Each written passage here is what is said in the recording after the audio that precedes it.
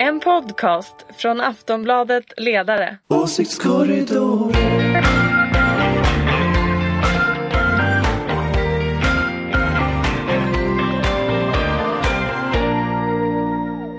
Hej och välkomna till Åsiktskorridoren. Dramatiken i politiken bara fortsätter både här hemma och i världen. Och Åsiktskorridoren är som vanligt här för att prata om det som händer och har hänt. Med mig för att diskutera veckans händelser finns som vanligt Ulrica Schenström, ankare i den här podden, moderat och chef för den gröna och liberala tankesmedjan Fores. Ja, jag är här och jag ska göra någonting åt ljudet. Jag har redan haft en tekniker här så alla måste inte klaga. Vi är på gång, vi och mina löss håller på att lösa det här. Så att förhoppningsvis är det mindre burkigt och konstigt nästa vecka.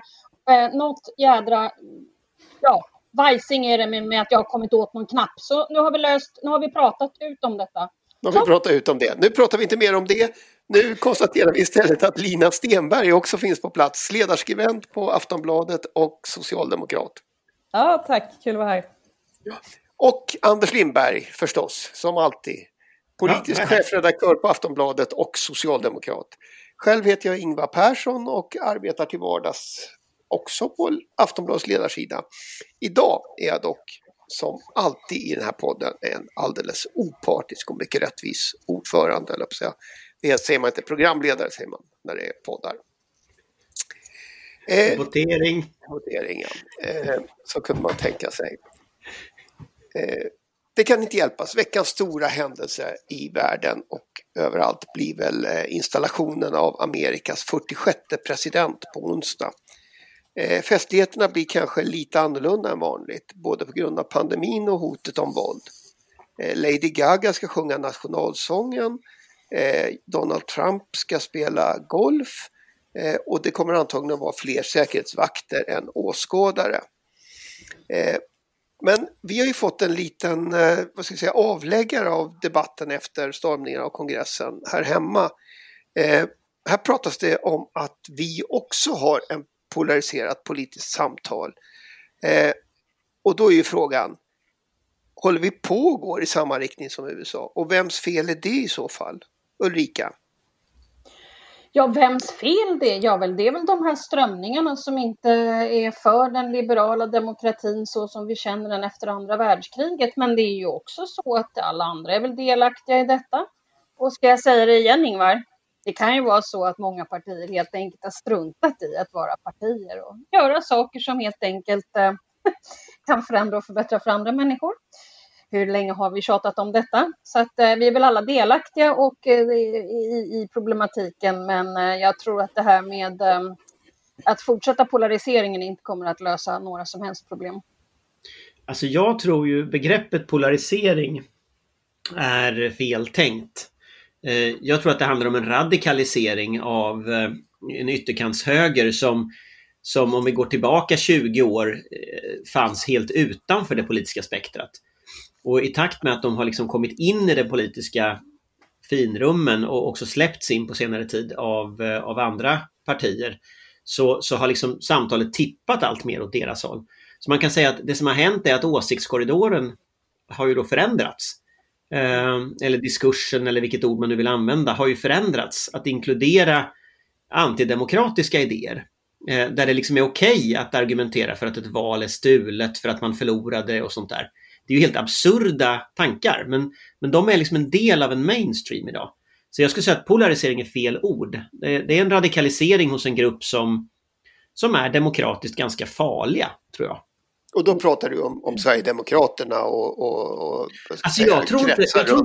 Nej, alltså jag skulle säga så här. Dels Sverigedemokraterna naturligtvis, men jag tror att det här är ett internationellt fenomen.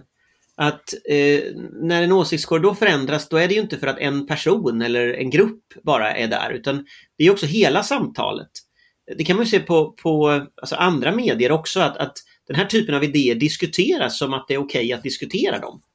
Man kan tycka att valet är att Trump har rätt att då ogiltigförklara röster för folk som röstar mot honom. Det blir liksom en åsikt bland andra i ett samtal. Och det är en ganska stor förändring. Sen rent organisatoriskt, ja, det är Sverigedemokraterna. Eller deras kommunikationsavdelning, mycket så. Men frågan är större. Lina? Nej, men jag tänker att det finns ju en anledning att vi pratar polarisering just nu, och det är ju inte för att vi tycker att det plötsligt har kommit som ett problem, utan det är ju för att det finns några som tycker att vi ska prata om det just nu. Och jag skrev en text om det häromdagen, om att det är liksom det nya favoritordet för högern i bred bemärkelse, att kasta det på vänstern och framförallt på Stefan Löfven, att det är liksom de som säger att alla som håller på SD är rasister, de är dumma och de polariserar. Och det har på något sätt blivit ett ord som inte betyder någonting längre. Det har blivit ett ord som på något sätt, man kanske egentligen betyder skuldbelägga, i bemärkelsen att så här, nu normaliserar ni SD ännu mer, kanske vänstern säger. Fast då menar högern att man polariserar. Och när du säger det här, vems fel är det, så är det ju väldigt intressant, för att jag tänker att självklart är det ju liksom de som försöker slå mynt av det här, och just då som Anders säger, liksom radikaliseras åt höger. Ja, de bär ju en stor skuld i det, men jag tänker att det finns väldigt många, kanske framförallt då liksom höger i mitten i svenska perspektivet, som har låtit det ske. Alltså att man också har tagit in så kallad invandringskritik i sina, liksom, bland sina viktigaste frågor, och men på så sätt normaliserat SD. Bara en sista sak. Alltså jag reflekterade över det här med att för några år sedan så sa man att vänstern och högern var lika goda kålsupare. Det är ganska roligt att tänka på det uttrycket nu. För nu är det verkligen så här, nu kan man inte ens säga så längre. För att så annorlunda var det då. Då var det fortfarande liksom okej att vänstern kunde säga, men hörni, högern, sluta gå högerut. Nu finns inte den, ligger inte diskussionen där längre. Jag vill bara lägga till då att det är säkert rätt, men så här är det ju också att jag tror att man ska vara för saker i samhället och inte mot saker i samhället. Och det är klart att den här diskussionen blir ju bara värre av att man inte är för förändringsbenäget material, såsom olika förslag, reformer och förändring i lagstiftning. Är man bara emot hela tiden, då bidrar man till det här, oavsett om ni kallar det för radikalisering eller om det kallas för det ena eller andra, eller om det bidrar till någon polarisering. Det struntar jag i. Men ju mer alla olika personer på olika ledarsidor och opinionsbilder och sådana som jag själv bidrar till att hela tiden peka finger åt andra hållet, så bidrar man till en diskussion som inte, tror jag, kommer att leda till att vi börjar diskutera innehållet i politiken, utan snarare formen för vad samtalet handlar om. Så att, jag tror att vi är många som kanske vill lyckta dörrar, sitta och gräma oss över saker och ting, men kanske i debatten försöka hålla oss till vad vi är för och vad vi borde tycka om saker och ting framöver, som kan förändra och förbättra för andra människor och inte debatten. Skulle det också påverka det här att det faktiskt inte bara är en rörelse i de politiska partierna, utan det är väl också både i USA och här hemma en uppenbar rörelse bland väljarna? Absolut, och kanske inte bara bland väljarna, utan kanske av människor som är enormt intresserade av politik. Och det ser vi ju inte allra minst här, att det är väldigt många som väljer att hålla på med politik, vara extremt politiska, men inte vilja gå in i partier, med vad det betyder i mygel, buffel och båg, ruffel och bågar heter, och allt det här som handlar om hur man kommer in på en lista och varför man inte kommer in på en lista. Om det ska vara så svårt med demokrati, så är det klart att man kanske håller på med demokrati någon annanstans i så fall. Och jag tror inte att partierna, eller det är bättre för de som är politiskt intresserade, att partierna bidrar till att prata om debatten, utan istället kanske bidra med innehållsviktiga reformer, lagstiftningsförslag och annat. Och det visar ju väldigt många, inte minst SOM-institutet, som visar på någon undersökning där allt fler är intresserade av politik, men inte i partierna. Så att partierna får nog ta skärpa sig om det inte ska vara så att väldigt mycket av det här, oavsett om det är radikalisering eller polarisering eller vad man nu använder för ord, sker utanför partierna. Och då har du inte heller koll på var någonstans det sker och hur det sker. Alltså min reflektion mycket är ju att det här har ju blivit en slags metastrid. Alltså det har blivit en opinionsbildningskonflikt i ganska hög utsträckning. Den sker på ledarsidor, den sker på Twitter. Den sker liksom i en slags gemensamt samtal för en ganska liten krets förvisso, men ändå mycket fler än vad som ingick i det tidigare. Och tittar vi tillbaka på några år på den här typen av radikalisering som är, så vi skulle ju aldrig på 60-talet sagt att det är en ökad polarisering i debatten. Vi skulle sagt som det var en vänstervåg. Och nu har vi då en högervåg på motsvarande sätt. Och den har ju delvis drivits av finanskrisen, den har delvis drivits av flyktingkrisen och den har delvis drivits av sociala medier. Hur sociala medier strukturerar diskussionen. Och det där gör, tror jag, att vi står inför rätt mycket av en fråga nu. När liksom makten flyttas ut i den chattrande delen snarare än liksom parlamenten. Det betyder också någonting för maktförskjutningen. Du kan nog vara aktiv på Twitter och ha mer inflytande över politiken än du kan om du går på S-föreningsmöten i Socialdemokraterna. För det är ingen där, alltså, så att folk är inte dumma. Alltså, det är det här klassiska liksom, ingen kommer på ett möte för att diskutera nästa så här, bostadspolitiska program, men alla kommer på valmötet när du ska välja människor. Och det klagar alla engagerade människor i. Men det beror ju på att de vet att det är valmötet som spelar roll. Och om du som aktiv i ett parti inte har något inflytande, tro fan att du inte engagerar dig. Det är ju helt meningslöst. Och där är partierna, i alla fall de jag har lite koll på, rätt kassa på att engagera människor. Faktiskt. Och det, jag vet inte, jag har ingen bra svar på den frågan som Ulrica också tar upp här. Alltså, men det, om makten ligger på Twitter så ger det ju mer att liksom, debattera där än i din förening. Liksom.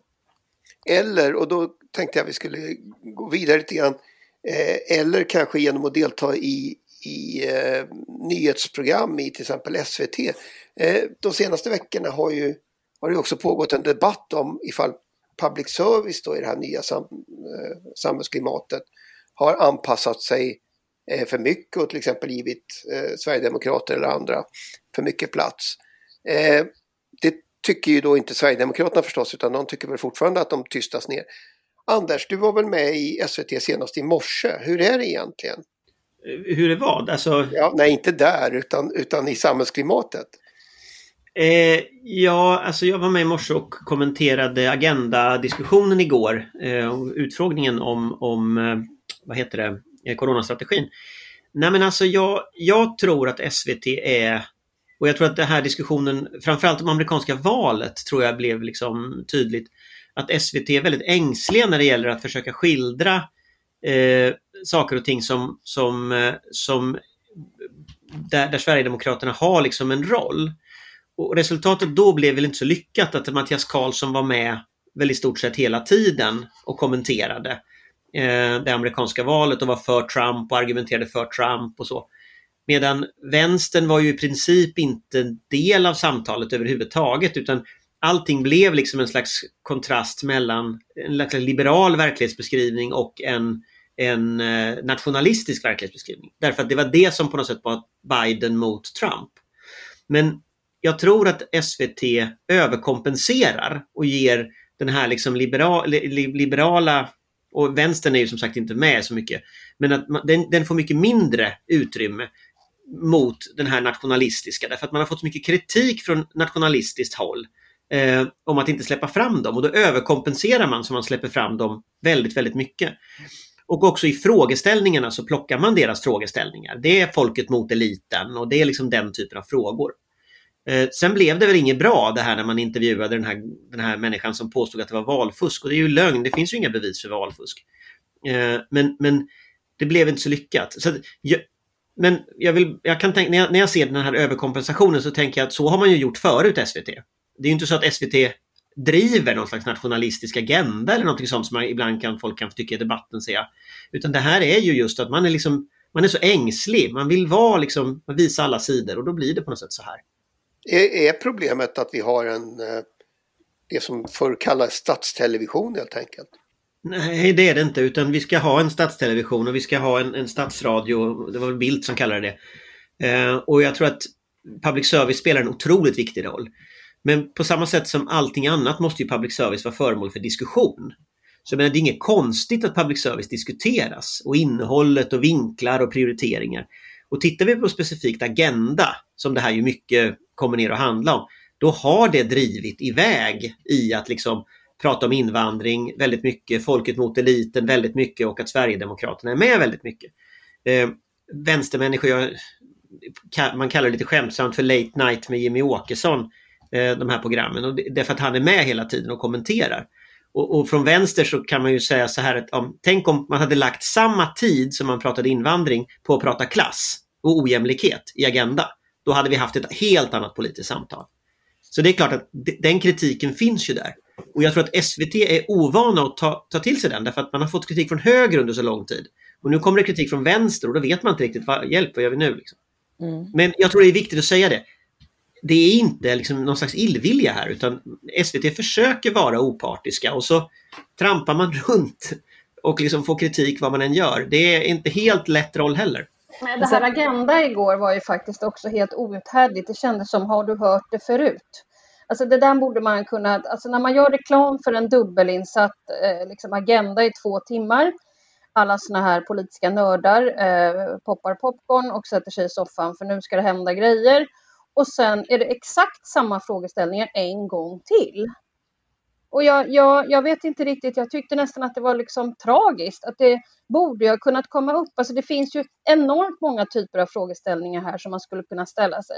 Till exempel kom det ju upp igår, inte just i Agenda, men det kom upp igår. Att alla som kanske har dött har faktiskt inte trots allt dött i covid-19 utan kanske andra saker. Sen finns det otroligt många andra grejer som kan inträffa i en pandemi om man blir nedstängd, instängd. Alla människor har inte ett brett nätverk med vänner. Alla människor har inte en stor familj som de kan träffa.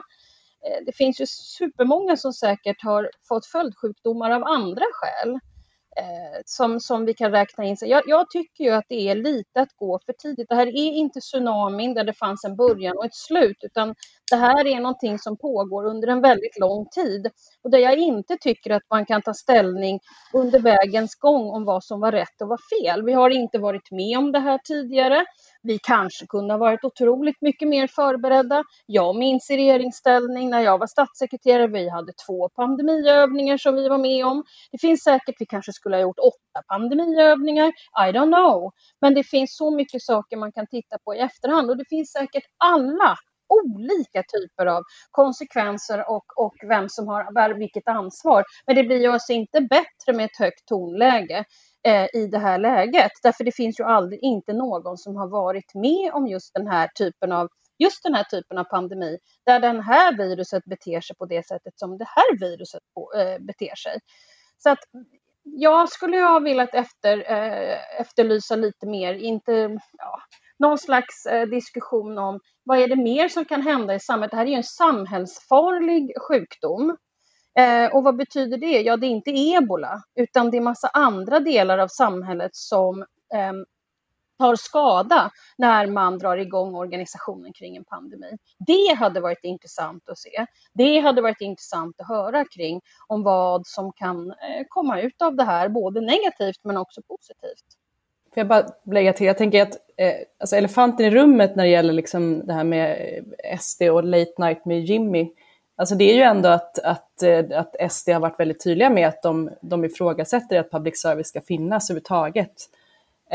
Och jag tänker att det finns ju såklart med, och jag tänker skulle man vänsterifrån börja ifrågasätta att public service ska finnas, är det som ska till för att man ska liksom ändra den ordningen? Eller det känns lite som att alltså ängsligheten, ja den finns ju där, men det är ju väldigt sjukt att det är den som avgör vilka frågor vi ska prata om och liksom hur vi alltså i slutändan någonstans ändå bildar svenska folket i vad som är de största samhällsproblemen. Och det här, ja det är ju en jätteviktig demokratisk fråga. Vi kan liksom inte, alltså man kan absolut säga att Sverigedemokraterna har blivit ett stort parti, absolut, men de är fortfarande en minoritet av det svenska folket väljarmässigt, och det finns fortfarande väldigt många andra frågor som bör ta lika mycket plats i samhällsdebatten. Så jag tycker att det är verkligen viktigt att diskutera och ifrågasätta att det hela tiden ska vara liksom flyktingar och invandringsfrågan, och det ska hela tiden vara liksom Mattias Karlsson som får uttala sig. Men det är också lite roligt om man tänker Det finns ju den här tankesmedjan som Mattias Karlsson har som heter Oikos. Jag har faktiskt nog aldrig sett den någon annanstans än i Agenda. Den har liksom bara, den har liksom den finns där, men den finns liksom ingen annanstans. Den gör ingenting. Den producerar inga rapporter, den kanske skriver någon artikel, jag vet inte, det är möjligt att den gör det. Men jag har liksom aldrig sett den någon annanstans, så den finns liksom bara där. Och det är ändå ett ganska intressant fenomen, för partierna har ju, det är många partier som har tankesmedjor. Ulrica är en tankesmedja, eller har en tankesmedja. S har en tankesmedja i form av Tiden. Timbro är väl ändå lite större än Oikos.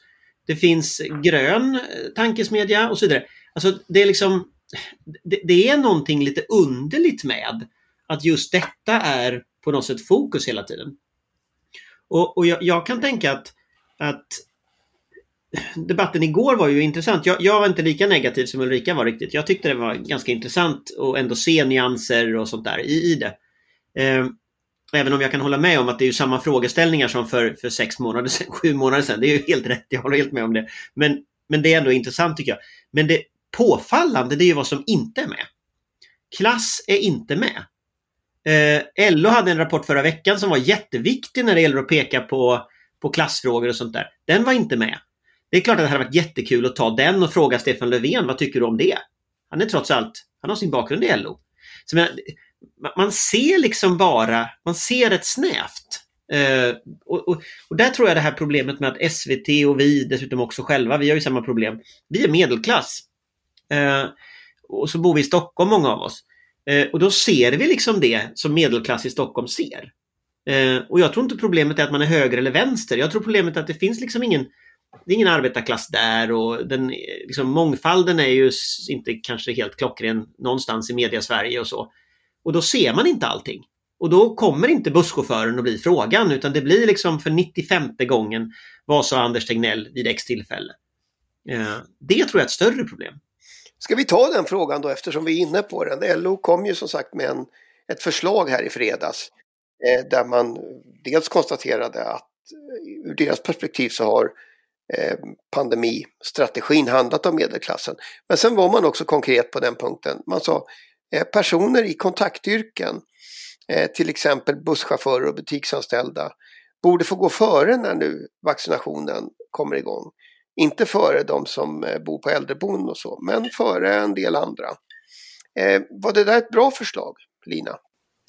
Alltså å ena sidan ja, jag förstår verkligen att de för fram det. För att det är verkligen viktigt att hela tiden synliggöra att de här grupperna är så särskilt utsatta. Och att de faktiskt inte har något annat val för att kunna överleva än att fortsätta göra sina yrken.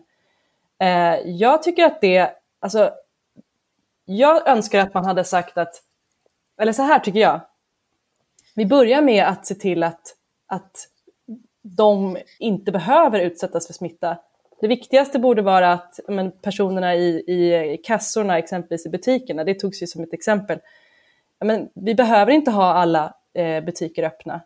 Med den nya pandemilagen skulle det kunna vara någonting som man faktiskt på det sättet säkerställer smittspridningen för de anställda och för de som är och handlar i den bemärkelsen. Men samma sak, alltså, det är klart att det finns busschaufförer och man kan fortsätta se till att människor inte går på där fram i bussarna, exempelvis att man har liksom stora avstånd. Man kan jobba väldigt mycket med säkerhet, mycket, mycket mer. Men jag förstår att de för fram det. Sen tycker jag att det är klart att man måste ju gå den ordningen som vi har. Vi behöver ju ha en specifik ordning där det är de som har störst risk för att fara väldigt illa om de blir smittade. Men de bör komma tidigare än typ jag liksom.